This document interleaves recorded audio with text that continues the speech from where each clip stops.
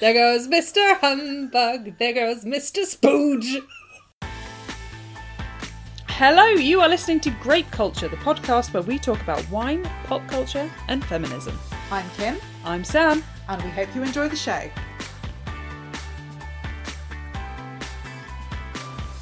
On this week's episode, we're going to be talking about the festive romance Catered All The Way, which is a book by Annabeth Albert. But before we get into that, wine! What is it, Kim? Why is it here? Tell me its life story. I have a posh bottle of fizz for us. Ooh. It is the Marshall Richard Lemieux Cremant de Lemieux 2020 vintage. It is a fizz. I got it from Naked Wines. Nice. The reasons are thusly. It's our Christmas episode and therefore fizz. Yay! And Yay! Our last episode of 2023. And our last episode of 2023. Yeah. But also there is a significant champagne in this book that forms like an emotional part of the story. And we, as we've said before, don't have champagne on a Tuesday money, but I did happen to be placing an order with Naked Wines, so I thought, why not get one of their fancy Christmassy fizzes and put it aside for this episode. Cheers! Cheers! Merry Christmas! Merry. Tastes like bubbles. Tastes like bubbles. Tastes like bubbles. Nice. Nice bubbles. Fizzy. Were there any tasting notes? Oh, yes. This vintage, dated and exclusive cuvée, is the result of a delicate assemblage of Chardonnay and Chenin Blanc, aged for more than 30 months in our cellar. Thanks to 7 generations of passion of the Gazeux family, this handcrafted wine offers a fresh yet complex nose full of delicate citrus aromas. I hope you angels enjoy our special Cremant just for you. Bless. Thanks, Francoise and Baptiste Gazeux. Things you can say about your wine but not about your partner, aged in the cellar for 30 months. So we have some bubbles to go with our bubbly festive reading choice.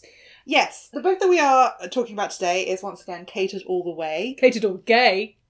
Way by Annabeth Albert. Now, this was in amongst some books that were recommended to me by the hosts over at When in Romance from Book Riot. I don't remember if this one specifically was on the list that they sent me or another list that they had on the website. But I did send in a request and they sent me a bunch of Christmassy queer books. Nice. And this was the one that I landed on for a number of reasons, not least that it was the one that we thought sounded the most fun. We talked about we wanted to do something light-hearted for the Christmas episode. We wanted to do something romantic. We wanted to do something Christmassy. And I opted for a book because why not? Mm-hmm. And I personally love to read a queer Christmas story at Christmas. So Catered All The Way is that. It is a queer, festive holiday romance. Mm. It follows 2 characters, Zebediah Seasons. Just fucking ridiculous names. And Atlas Orion. Yeah. Just let that sink in for a minute, because that's like the best. Yep. Who are both in the small town of Kringle's Crossing. Absolutely batshit. For the festive season running from Thanksgiving to New Year's. That is because Zeb's older brother Gabe runs the Seasons family restaurant, event space. Yeah, what is this gift space? shop. Yeah. It's a gift shop and event space. Obviously, yeah. Apparently. That's seasonally themed. And Zeb helps out with that because it's a family establishment. It was run by their parents. Mm-hmm. And Atlas is Gabe's best friend, who is also a Navy SEAL and from a slightly dysfunctional background and hasn't returned to Kringle's Crossing for quite a while. But Gabe and his wife Paige, who also happens to be Atlas's cousin, are expecting twins that are due on Christmas Day. No, they were due on New Year's Day. They were due on New Year's Day. They were born on Christmas Eve.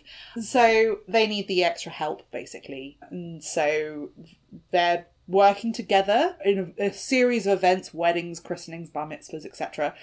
And for reasons, Atlas has to stay with Zeb rather than with Gabe, his best friend, because the house is too full. Mm-hmm. And Atlas stays with Zeb, and Zeb's always had a crush on Atlas. So he's like, I'm going to do it. I'm going to hit on him this year. And Atlas is remarkably receptive to that, mm-hmm. despite never having had any kind of same-sex feelings before. or it seems that many sexual feelings before anyway. And there's only one bed because the air mattress doesn't work and they can't buy a new one. Yeah, God forbid. God forbid. And then, yeah, lots of sexy time and feelings ensue, but of course they can't be together because Zeb is Gabe's little brother and Atlas is shipping out on New Year's Day. But they never discuss this because they never talk about anything. Don't talk about your feelings. But of course, because it's a romance with a capital R, it's all alright in the end. Yeah. And there's a dog called Snowy. Fucking stupid name. I mean, carries on the theme. Yeah. The twins are called Plum and Pine. Awful names. Awful names. Awful. I mean, you could do better than that. You could do anything. Angela and Stella. Christmassy. What's wrong Not with... that you'd want that. What's wrong with Holly. Nick. Nick and Holly. Yeah. What's wrong with that? Eve. Noel. Noel and Noel. Yeah, exactly. Plum and Pine. Call it fucking cinnamon and... I mean, they sound like a candle is what I'm saying. Mincemeat. Oh yeah, and also it should be noted that Zeb smells like cinnamon and sugar. All the time. I mean, it's a nice change from male protagonist smelling like salt and pine, which is the usual one of like, he smelled like whiskey. Why? Wood smoke. Wood smoke and cold Leather. air. Yeah. Which, to be fair, I'm into, but there we go. Sam, what did you think? What did I think? It was exactly what I thought it was going to be, which is a frothy nonsense, which is, very enjoyable, but also frothy nonsense. Yeah. So it doesn't really go much further than that. I mean, I had many feelings about many of the stupid names, many of the, who's going to come into seasons today? Let's make up a character that no one's ever going to see again. But it was a festive romp. It was a festive romp. Yeah. What did you think? I also thought that it was a festive romp. Right. I enjoyed it. You'd be like that. No. I didn't enjoy it as much as some other festive romances that I have had. There was not enough, frankly, peppermint hot chocolate for me. There wasn't that much emphasis, for considering that it takes place in an event space and there's a cook and stuff. There wasn't that much emphasis on the food, which I usually find in these things is quite integral, and also festive traditions and stuff. That there was a few, but it was all very. It was more about them forging their own little love nest kind of thing, and then helping other people do their Christmas stuff rather than actually them partaking in a lot of Christmas. So for a festive romance, it missed a few notes for me. But for a modern romance, there was a lot that I really liked about it. And I've seen this more and more, but I've read a lot of romances in the last few years, and the heavy-handedness of issues of consent or coming out with a queer identity or anything like that has got less and less and less, and it's been much more natural. And I thought this was one of the most natural. That wasn't the anxiety, that wasn't the stress, that wasn't the fear. Considering that a lot of the plot hinges on miscommunication, they were very communicative. They talked through a lot of things. A lot of the points where I thought it was going to be a misunderstanding, it wasn't a misunderstanding. In fact, it wasn't ever really a misunderstanding. Yeah. And it did acknowledge things around consent and first sexual experiences and things like that, but in a way that wasn't kind of and remember, you have to do this. It was just, it felt much more true, natural and true to life of how those conversations might go, where 1 minute you're having the conversation, the next minute you're arguing about what kind of pizza to get. So I liked a lot of that, and it did the same thing very lightly with some mental health stuff as well, which I also appreciated. But at the same time, I think because nothing had teeth and there wasn't ever really a point where they really had a rift and they don't like each other and they think the other one doesn't like each other, or there's real jeopardy in the potential loss of a friendship or anything like that, real risk, it didn't hit as hard for me personally. But yeah, so there was a lot to like. It, like you say, it was frothy nonsense, but in an enjoyable way. But I felt I learned a bit through it, which was an interesting experience. What did you learn? I learnt the word frot. Yeah, which is not a nice word in itself. I don't think, but they seem to enjoy it, so yeah, good for them. I didn't know that. I didn't know that it specifically meant that. Yeah. And what does it mean? According to my Kindle, it means it's a word that means penis to penis touching. Funky to funky. It's male sexual acts that are not penetrative, and it originally arose out of a distaste for penetrative anal sex, but actually now has evolved to mean any kind of act without implying that distaste. Which I was just really interested by that. I like to learn new words. Not one I think I'll be sharing at sort of, word of the day chats with the fam or whatever, but, See, because it's a derivative, whatever it's called, shortening, abbreviation, that's the one, of the word frottage, which sounds like fromage, which is not related, but which means to, rub sexually, essentially, so covers a lot of different acts, but frot is specifically within the gay community as a term, as you said. But the reason I know that word is because someone once used it on America's Next Top Model. Really? Yeah. Interesting. So, the more you know. The more you know. Never came up in all my time working in the sex industry. No! Just came up on America's Next Top Model. Yeah, not one that I'd heard before. Anyway, so that was interesting. What didn't you like about this book? I don't feel like it was particularly well paced. It was very much like, here's a man who has never shown any sort of same-sex attraction or anything, and within hours is kissing his best friend's brother, and then they are having a full-on romantic relationship. Yeah. In a matter of days. Yeah. And then suddenly he has to go, and then, oh, look, it's New Year. I felt like it was just very, very quick. And there weren't many kind of peaks and troughs. Yeah. It was all just kind of peak, and then one trough, and then peak again. Yeah. A blip. A minor blip. Yeah, a bliplet. When he must go to a secret location for reasons which the author can't tell you because she'd have to kill you. I can't flesh this part of the plot. It was secret. It was very convenient of that we're in the desert. Cool. We have to go up a mountain now, and there's a helicopter. So I thought the pacing was a bit strange, but then it's just a sort of quick, easy read. So how much can you really put in it? And I didn't really give a shit about any of the other characters. Yeah. Maybe Nix, and maybe Auntie whatever her name was. Lucy. Auntie Lucy. Aunt Lucy. Aunt Lucy, I think. Who is Atlas's aunt. Yeah, Paige's mother. Yeah, but also somehow auntie to everybody as well. In the way of things. Yeah. But beyond that, I didn't really care about anyone else. So that was what I didn't like, but it was also I don't need to. It's not making me need an emotional reaction to anyone else. No. Gabe annoyed me. He was a bit annoying. Yeah. But yeah, there was, for a book that I felt fleshed out quite a lot of people's backstories, I didn't care about their backstories. Mm-mm. And normally I do. Normally I care about the extras, basically. And I really didn't care about the babies. Couldn't give a fuck, James.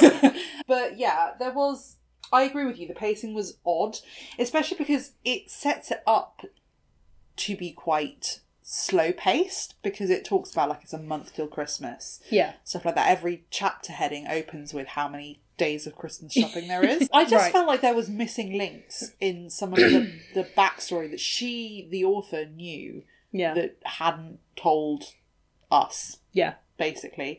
And speaking of pacing and peaks, they've been together less than a year.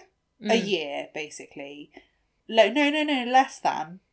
And they get engaged. People do it.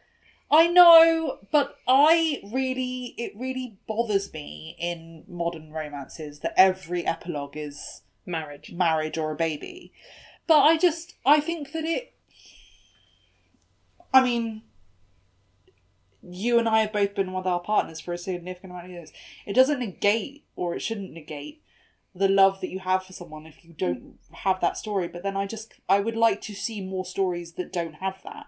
That don't have, we got married after 6 months because we just couldn't stop being around each other. Marriage feels like a full stop in a romance novel to me. we need something to finish this. What's the ultimate end? Marriage. And obviously, as you've just said, it's not the ultimate end. It's just it's just a thing that can happen. Yeah. But it's a thing that can happen after a year. It's the thing that can happen after 10 years. It's the thing that can happen after 30 years. Mm-hmm.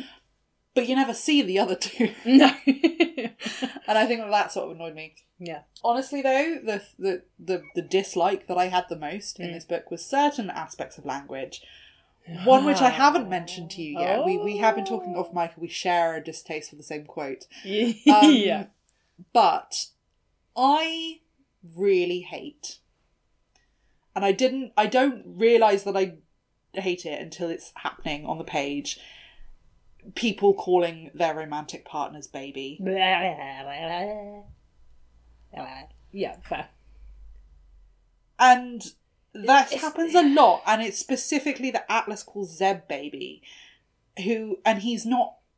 I know that you can't necessarily judge someone for not having had those experiences beforehand, but it's so, like, possessive, affectionate, intimate, and icky for someone who, by his own standards, has had very few partners and never had a male sexual partner. It just felt very weird to me, and it really, really took me out of it.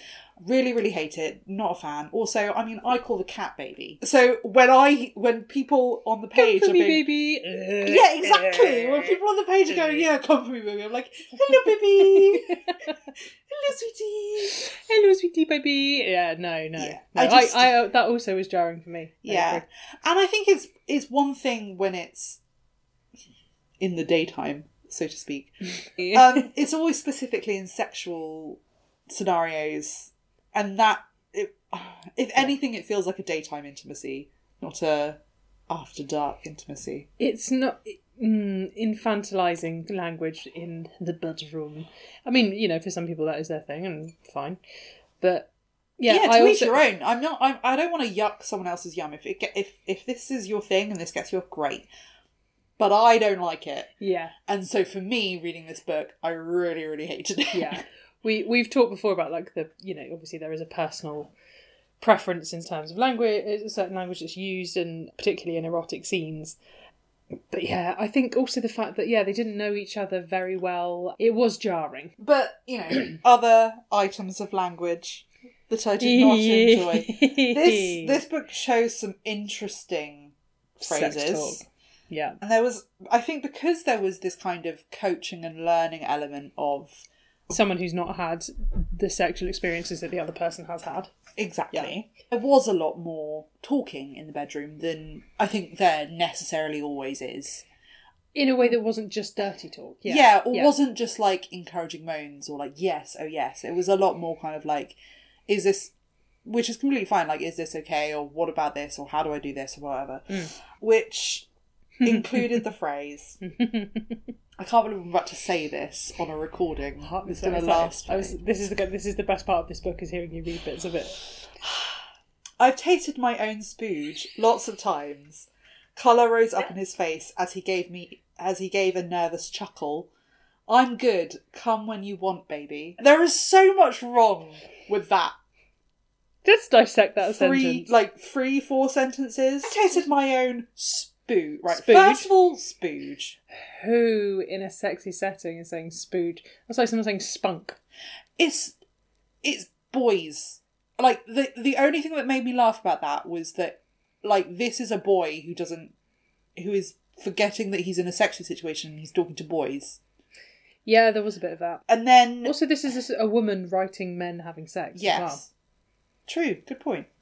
But yeah, tasted my own spooge, nervous chuckle. It's too late now. You said you've been tasting your own You just said spooge, mate. You said spooge. And then, of course, come when you want, baby. And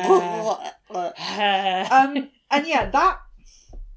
didn't love that. It's a pretty good summation of, like, how I found some of the sexual scenes jarring.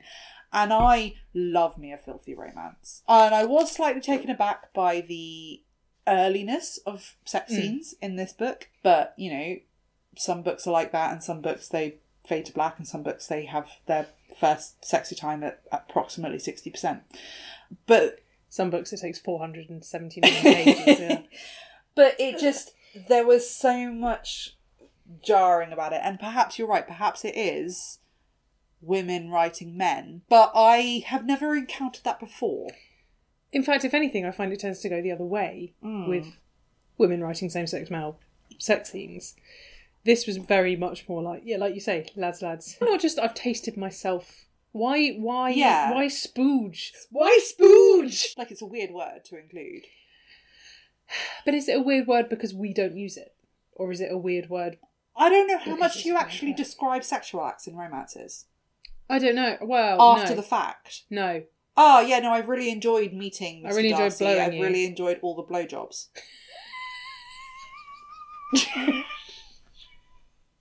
It is a truth universally acknowledged. That a single man in possession of abortion must be in want of a blowjob. Yeah. Get on your knees for those 10,000 a year. Fucking hell. But yeah, I think there was jarring language throughout this book. It was very jarring. But it did remind me of A Witch's Guide to Fake Dating a Demon, which we did a few episodes back. Because that also had some things about, like, eating you out or whatever. Like, the phrasing was very kind of, are you 10 and in a school playground? Like, what? Why would you say that when you're naked with another human being? And I think that there are some romance books and rom-coms that manage to do awkward phrasing or, like, the stuff that you say in Sexy Time where it's like, oh, that's not particularly flowery and romantic, that's just slightly awkward, and make it funny. But this didn't feel like it was doing that. No. This felt like these phrases were supposed to be sexy. Yeah. We need a spoogeometer with this episode. Every time we say it, someone has to take a shot or give £1 to charity or something. Every time you say spooge, an angel loses their wing. Every time an angel gets jizzed on. Oh. Yeah, it was a strange one. And yeah, there were a few other quotes that were very strange. One was that I highlighted. The other one I had was like, it was about how troubled Atlas was, or how he was coming to terms with himself or whatever. So broody. I would happily be his recharging port. What? I'll recharge your port. I'll port your recharge. And there was also a lot of like weird military kind of metaphors. And gaming ones. And gaming metaphors. Because Zeb is a gamer. Yeah. A game streamer. And he's very successful. Gaymer. Yeah. And he like has a whole chat about his love life with his followers, which was really weird. If you ever watch streamers, they just talk about anything. I know, but I still found it weird to be like on the page. It's a one-sided conversation on the page, and if it's a first-person story, it's already a one-sided conversation. Yeah, so yeah.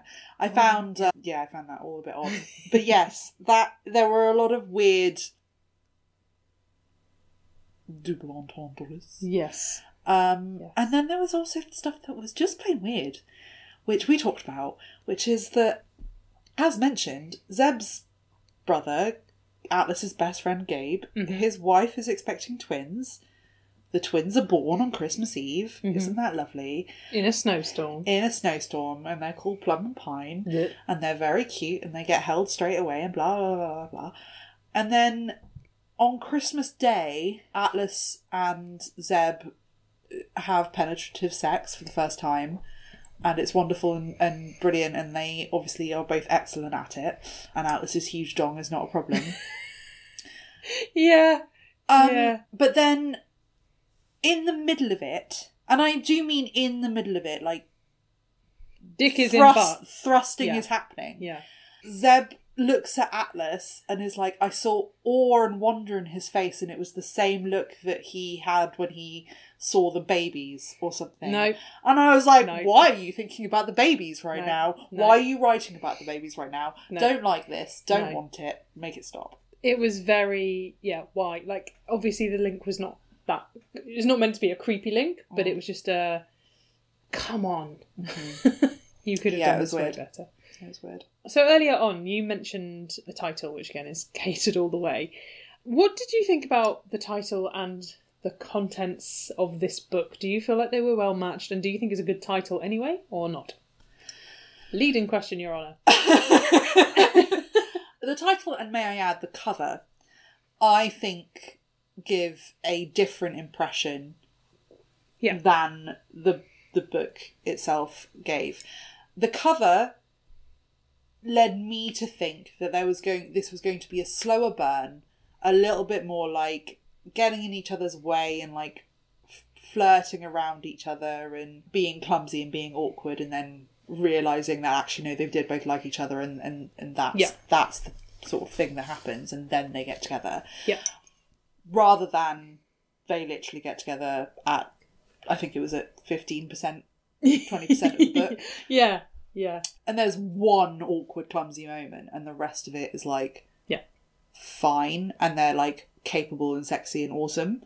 And you're like, okay, I thought the whole point was that this was going to be like a comedy. I think the cover offered more comedy, and I think Catered All The Way also kind of suggests that, because it suggests that it's more workplacey. Yeah. Like they are working together, but they're also living together, and the work takes a very it could be anywhere. The fact that we didn't know what this place is, could be a bar, could like have been a restaurant, could have been they weren't a shop, could have been There wasn't that sense of like catering. There weren't like kitchen mishaps. There wasn't even any sexy work time except for like one storeroom cupboard. Yeah, one snog in a cupboard. Yeah. Oh, snog! I haven't heard the word snog in a while. Snog. Snog's a good word. I mean, it's a terrible word, but it's a terrible word. It would put me off in a romance novel, but I enjoyed it. But yeah, it promised more work. It promised more food. Yeah. As I said earlier, there was very little of the Christmas food. Mm-hmm. And I want the Christmas food. Yeah. The best food description was the pizza. Yeah. In a book that promises catering, I expect there to be talking about food. So the title and the cover felt more like they came up with a title because it was Christmassy and made it work. But even then, catered is not a play on Jingle All The Way or whatever. Like, it's a completely different word. Well, they couldn't have had Single All The Way, because that's almost certainly already one. True. But catered, it had nothing... Like, it wasn't clever. It wasn't really related to the plot. No. What would you have called it instead? I guess if you're going to go with such outlandish names as Atlas, Orion, and Zebediah Seasons something. Tis the damn season. Yeah, Seasons meetings. Worked. Yeah. So, no, the title was bullshit. You've got to learn to form an opinion, Sam. I know, I'm so indecisive. It just annoyed me because it was lazy and irrelevant. I enjoyed it, but I agree, the title made no sense and promised a completely different book. Who did you picture for both of the roles? Oh, my favourite question. Now, that needs a minute, hold on. Because I did sort of picture someone for Atlas. I picture someone very clearly for Zeb, but I don't think it's entirely accurate. I feel like maybe I was thinking of like Charlie Hunnam or something. Really? But I don't think that that's right. I think when I think of muscular people, I think of Charlie Hunnam. Right. I'm just like, just cash scrolling through. Yeah. Muscled men. Worst ways to spend an evening. Or Alex Pettifer. Alex Pettifer? Really? Yeah. Again, like from 20 years ago when he was in some show. Okay. I was thinking of some kind of muscular blonde person. But Atlas is dark. I know. Okay, that's weird, but fair. But I was thinking of some kind of muscular blonde person, but they would dye his hair. Right. And I don't know why. I just think that that's where my brain went. Okay, fair. Whereas with Zeb, I was thinking like a Nick Miller from New Girl kind of person. Oh, interesting. But young. Okay. See, I was picturing the guy that it is Modern Family. Jesse Tyler thingy. Ah, interesting. Yeah, but like obviously younger. Yeah. Because they make a big deal about his auburn hair and his beard. So, yeah. The other person that I think of when I think of sexy muscular people is Shamar Moore off of Criminal Minds. Right. Who we've discussed before, I think. Yes, I definitely discussed him before. Who is Billy Elliot? The guy who is Billy Elliot. Oh, Jamie Bell. Yeah. Huh. Yeah. Maybe. Yeah. Zeb. Taron Egerton. Yes. Yeah. Absolutely. Yeah. Yes. Yeah, Taron Yes. Egerton. Taron Egerton. He is the other attractive muscular man. You're correct. He is the third in my three kings. Yes. 3 kings. 3 kings of muscular men that I find attractive. We 3 kings of soul men. Yeah. Yeah, so we've cast it. Hollywood, you're welcome. Yeah. We've renamed it. Yeah. And we'll rewrite it if you like. But Ebenezer Spooge. Ebenezer Spooge. There goes Mr. Humbug. There goes Mr. Spooge. Oh. And on that note, I think that we need a break. I completely agree. So we're back after the break to talk some more about Catered All The Way, what we thought of it as a holiday romance genre, how we would write our own holiday romance, and we're going to drink more wine. So we'll see you in a bit. Bye. Bye.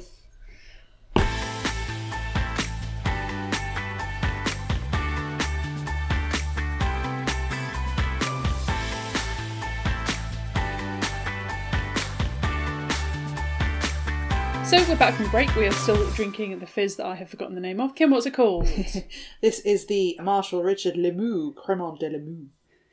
I don't know that I'm pronouncing that right, but I like how it sounds. Yeah, so. I enjoy it. And, remix. So, yeah, how are you finding this French fizz? Burpy. Yeah, agreed. There was a point that it was a little bit bitter, which I wasn't expecting from a Cremant, which I might expect from a Prosecco, but it went away very quickly. Huh. It was somewhere in the middle. Mostly I'm finding it dangerously easy drinking. Quaffable. It's closer, in my mind, to a champagne than a Prosecco is. It's making me less drunk than champagne, though. I don't know how you feel about that. Yes, I agree. But I almost feel like flavour-wise, the headache is more likely. Lingering. But yeah, I'm really enjoying it. It's perfectly nice. And I like festive. Cremant. And festive. It does feel very festive. How about you? Good. Yeah, I am also enjoying it. It does lack that acidity of a Prosecco, like you say, but it lacks the heady bubbles of champagne.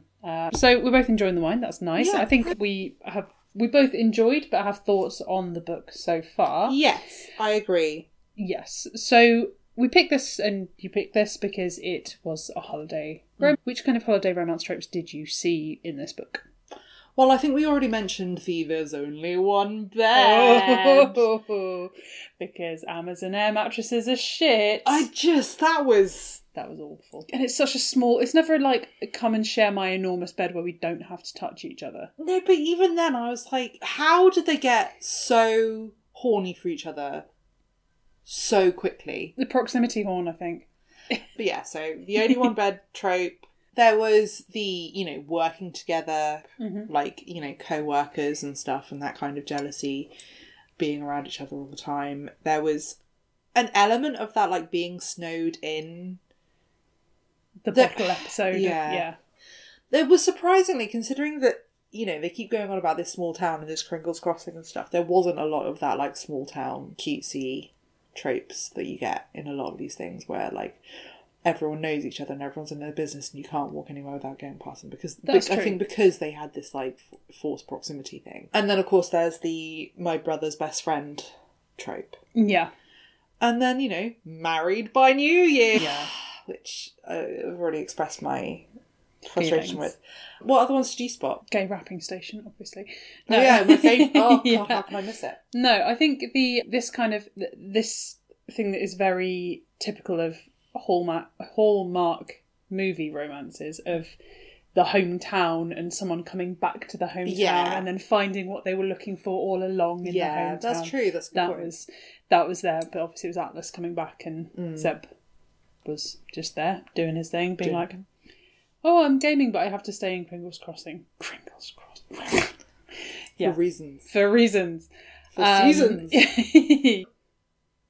What tropes do you like from this kind of thing that you maybe didn't see? Because as mentioned, I really enjoy reading Christmas romances and romances in general. And I did not get what is one of my favourites, which is the person who absolutely fucking loves Christmas and Scrooge. I've got Scrooge, but no Scrooge. So it's the festive grumpy sunshine. Yeah, I like festive grumpy sunshine. I also like the you've got mail of it all. You know, like the someone knows that someone is the person they've been thinking to online, and then they meet and it's mistaken identity, blah blah blah. I also like bookshops. I love a bookshop. There wasn't enough bookshop in this. There was no bookshop. No. There were no books. There were no books, no. I didn't get any wood chopping, which is not so much a trope as a feature. Yeah, usually someone owns a Christmas tree farm. Yeah. Yeah. There was no, what was it? Christmas Eve fairy light Christmas tree chopping competition and gala event. Is that a trope? Yes. There's a TikTok about it where it's literally in a Hallmark film where he says like this string of events. No, I haven't seen it. Yes. Yeah, but there is always like the jingle ball or something. I mean, I literally read something, right? I recently read another Christmassy romance. It wasn't a queer one, but it was called Snowflakes and Sparks, in which the premise is that she has to go to insert town name here that's probably called Snowglobeville or something, because they're famous for their snow globes. Yeah. Right? And so she sees her boyfriend that she had when she was 17, who, like, from the last time she went there, and she'd crashed his truck into a bunch of snow globes and ruined the Christmas Eve snow globe jingle ball. Yeah. And then she gets to save the jingle ball, and there was a bookshop, and he's a yoga teacher for reasons. And for the record, my favourite part of this was also my least favourite part, because there's a point where they each give each other a gift, but like they obviously don't, much like in this book, they don't give it to them, they find it later and they go, oh, don't they know me so well that they got me this thing. And again, this town is famous for its snow globes, famous for them. Yep. And so as towns are. Yeah. So she got him a snow globe. And is like, this is the perfect gift for him, obviously. And then she finds out that he also got her a snow globe. And like, isn't it crazy that they would have the same idea in the town famous for snow globes, that they would each get each other a snow globe? That's the targeted ads of... It was like, I was like, romances. This was the clue that they were soulmates. And I was like, really? God, really? That neither of you had an original thought in your dumb Yeah, exactly. Heads. Yeah, great. But yeah, so there wasn't that, like, this is a Christmas town kind of necessarily... No. Tropage, which I do sometimes quite enjoy, clearly. Mm-hmm. But there also wasn't any of that... I don't know. I didn't feel like, even though I do think they made a point of that they were made for each other, whatever, it wasn't love at first sight and it wasn't second chance, which are two very common tropes at this time of year, which I guess I kind of enjoyed. And it wasn't kind of friends to lovers either. It was in a weird way, I know that they did my brother's best friend, but it felt almost the most original version of that to me that I had seen. That it was almost just like you happen to know each other and you're suddenly seeing someone in a different light, which I really liked. But yeah, there were many tropes that didn't happen, and I wanted more grumpy sunshine. Did you think that they were executed particularly well? The tropes that did happen? I mean, I thought the one bed was a bit clumsy because there was no build-up. And the whole point with the, oh no, there's only one bed in the inn is, shit, we've been fighting these feelings for ages and now... I wouldn't hold this up as a paragon of any of the tropes. No. But it did them fine. But it wasn't a bad book. No, exactly. I think that's the thing. I think what saved it for me was that I felt like it did the brother's best friend thing really well. Exactly. In an interesting way that I hadn't necessarily seen before. But I agree that in terms of a festive romance, there's a particularly good, like, snowball fight. But there wasn't even turkey. I mean, that's fine. I know turkey's not the best bit of that Christmas. But if you are writing a romance that has both Thanksgiving and Christmas in it, there should be at least one turkey. But back to the food again, Kim. Which is no bad thing. But I feel the way I feel, alright? Well, especially for a book about fucking catering. Why exactly. Was there no food? Yeah. Exactly. But yeah, it didn't give enough in terms of either trope or innovation. It sat somewhere sort of in the middle, and I guess if that's what you're looking for, then great. And we both enjoyed it. Yeah. But it did feel like it could be transplanted to any point of the year, which I think for a festive romance is a failing. This could be a Halloween fall romance. This could be a an Easter romance. This, I mean, I guess that's the point of having seasons. The shop come restaurant come event space spooge. Yeah. Yeah. I was saying come too much. Maybe we should start just saying spooge instead of come. Spooge with me. Yeah. Spooge with me and you'll be in a world of shiny jizzy nonsense.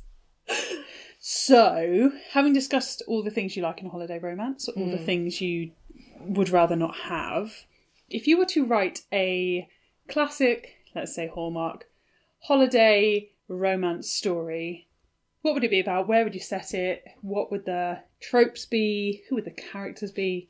Pitch it to me. I think, now this is very rough, but it would be in the English countryside, because of course it would. It would involve a cast of characters maybe staying at some kind of country house, maybe like there's a Christmas wedding and they all happen to have to be there, or they're in a country village visiting home or whatever, but a cast of characters in a small, slightly isolated country village. I'm on the fence about whether or not there's a murder.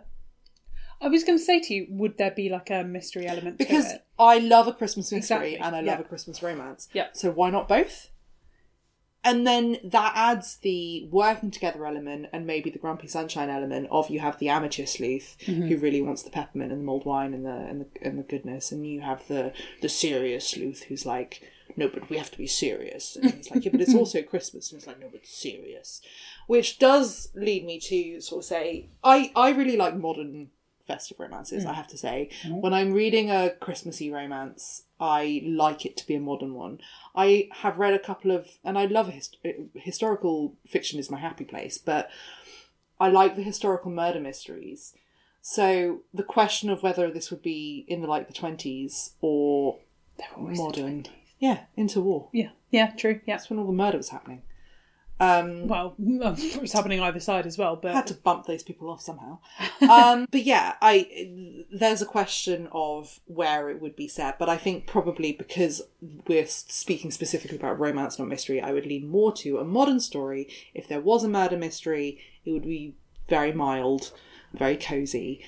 But yeah, isolated Christmas time, manor house, some kind of festivity, like a carol concert or something that is the culmination of everything. I don't care about who the main people are, as long as one of them is grumpy and one of them is sunshine. As I said, I for some reason really enjoy reading queer romances at this time of year, so I would like it to be a queer romance, but also I like to put myself in it, and as a mostly not queer person, a sprinkling, a dusting, a frosting of gay. And yeah, I guess I would not have, or I would prefer not to have, not talking about your feelings as the main reason why things fall apart. I'd rather it be like... Do you like some yearning? I'd like a bit of yearning. It would be a slow burn. It wouldn't be 20% sexy time. It would be at least 60% sexy time. Okay. Because I like a bit of yearning. I like a bit of a slow burn. I like staring at each other across a room and wearing ugly jumpers. So specific, so Bridget Jones, but yes. Yeah, and like I say, minty chocolate and mulled wine and food. Give me the food. So I'm thinking maybe like the chef at a country hotel.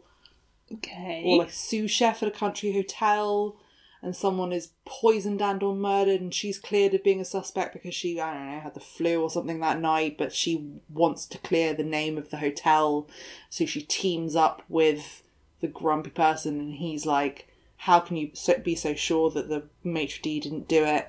And she's like, because I've known him since we were kids. And then there's that kind of like, oh, maybe she's in love with the maitre d'.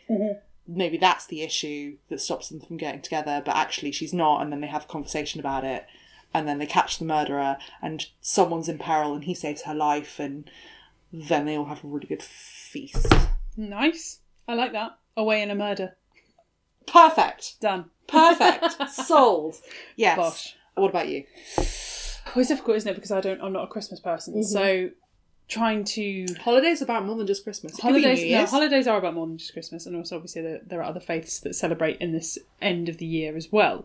But I am not familiar with Hanukkah. I'm not familiar with Diwali in the same way that I am with Christmas and other celebrations as well. I think rather than being specifically Christmas focused, it would have to be like a winter romance. Yule. But something involving snow. There'd be snow.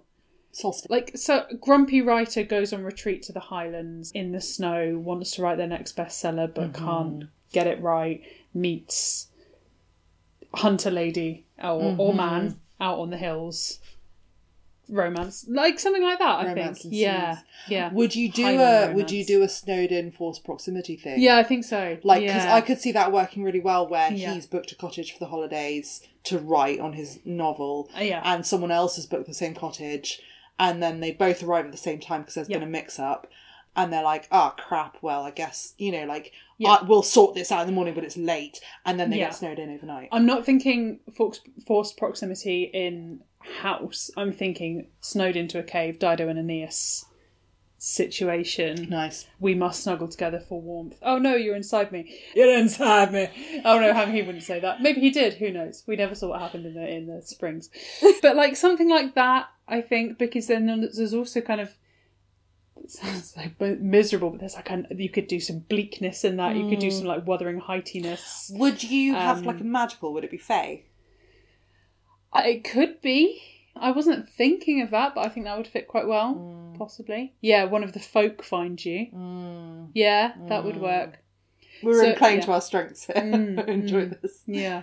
And I imagine it being a very small cast of characters as well. Like, yeah, but they would find moments of joy and maybe, not northern lights, but some kind of spectacular nighttime light display. Yeah. Yeah. Shooting stars. Fireflies. There aren't fireflies in Scotland, but something. There's midges. There's wee midges.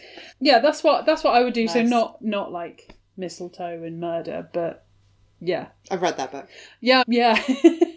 Like genuine. Yeah, no, I when I said it, I'm sure that exists, and I'm sure I've seen it. It's in my house. Only on Goodreads. Yeah. So nice. Two very different romances. I think. But I would read both. I would read both. Yeah. I feel like mine would be like a Christmas Eve one. Like the kind that you might read on Christmas Eve, like when you're peak cozy. Yeah. Whereas yours is kind of like early December, like getting into it, like nestling or in. like, or how there's the traditional Boxing Day creepy story. Yeah. Like there might be a bit of that as well. In the taint. Like in the taint, in the gooch, the Christmas gooch. Like your Hound of the Baskervilles, but I think I'm getting away probably from romance a bit, but you could have some spoop in there. I feel like a good spoop. You know what, actually I think that's a fair point, is I don't think that there are enough spooky festive romances. It's niche. So what we're saying is any festive romance needs to have a side of intrigue or mystery or it needs something. A bite. It needs a depth offset. Or a bite or an offset, and it needs to have some of those classic Christmas moments that I think that this book... And I think we're kind of heading towards ratings now. Yeah, agreed. So, we have a wine to rate, we have the book to rate. Yeah. Kim, would you like to go first with the wine? Michael wine. I would love to go first with the Marshall Richard Limoux Cremant de Limoux fizzy wine off of Naked Wines. Yep. Naked Wines. I very much enjoyed this. It was nice to have a Cremant over a Prosecco. I think that it adds to the kind of soft glow feeling of the season and making it something a bit special. I think this is a really nice, quite special... it's intended really to serve a gathering, and it probably is the one that I would have served at a drinks and nibbles party or something like that. So I really enjoyed it. I'm going to give it a 4? Nice. 5? I'm going to give it a 4 because I think just because I think maybe if I plucked it up any other time, it might be a 3.5 as like a good solid, better than your average fizz. But because it was in a Christmas box for a Christmas episode, it really fits the vibe. So I'm going to give it a 4. How about you? Cool. Yeah, great choice. Yeah, I think this was a good pick for today's episode. It was very nice. The thing is, though, I don't think it's memorable. I don't think that when I'm thinking of fizzy good make feel nice in wines, this will be one that springs to mind. So for that reason, I'm going to go 3.5 because I think it was good, but it won't stick in my mind. But that might be because it was too potent. Maybe. Who knows? Maybe. But yeah, 3.5. Fair enough. And what about the book, which once again is Catered All The Way by Annabeth Albert? Double A. Yes, so I enjoyed it. It's exactly what you, if you want a holiday romance with queer characters, great, perfect, small town vibes. 3.5. Yeah. Yeah. I think I completely agree with you. When I rated it, when you rate things on Goodreads, like, you can't do the 0.5, and it always really annoys me because sometimes I have to decide whether it's a 3.5 that I mark as a 3 or a 3.5 that I mark as a 4, and I'm denied about which, but I knew that it was a 3.5. I knew that it was better than, like, I enjoyed it more than some books that I've read that are 3 where I'm like, meh. You know, like, I'll think about this, gave me the warm fuzzies and other things. And I enjoyed it, and I did highlight things other than Spooge that I enjoyed because I did think it articulated certain things really well. There was a line about the reality sucked, dressing up the truth in navy blue didn't make it hurt less. And I often, one of the things that I often say is you can feel two things. You can feel like it hurts for you, but you also understand why it's happening. Or, like, you can be angry, but also completely compassionate and understand. Ambivalent, some might say. Yeah. But it's more than ambivalent. It's feeling two things at the same time. Being like, I can be compassionate and understanding, but I can also be pissed off. Yeah. And I liked that. So I think that there's a lot to resonate in this. I really appreciated how it did certain things. The questions about consent, the trope about the best friend's brother. I did just think that I found so many parts of it quite jarring, and it didn't do Christmas enough. And I think that if it had done more Christmas, I would have gotten over the jarring and given it a 4.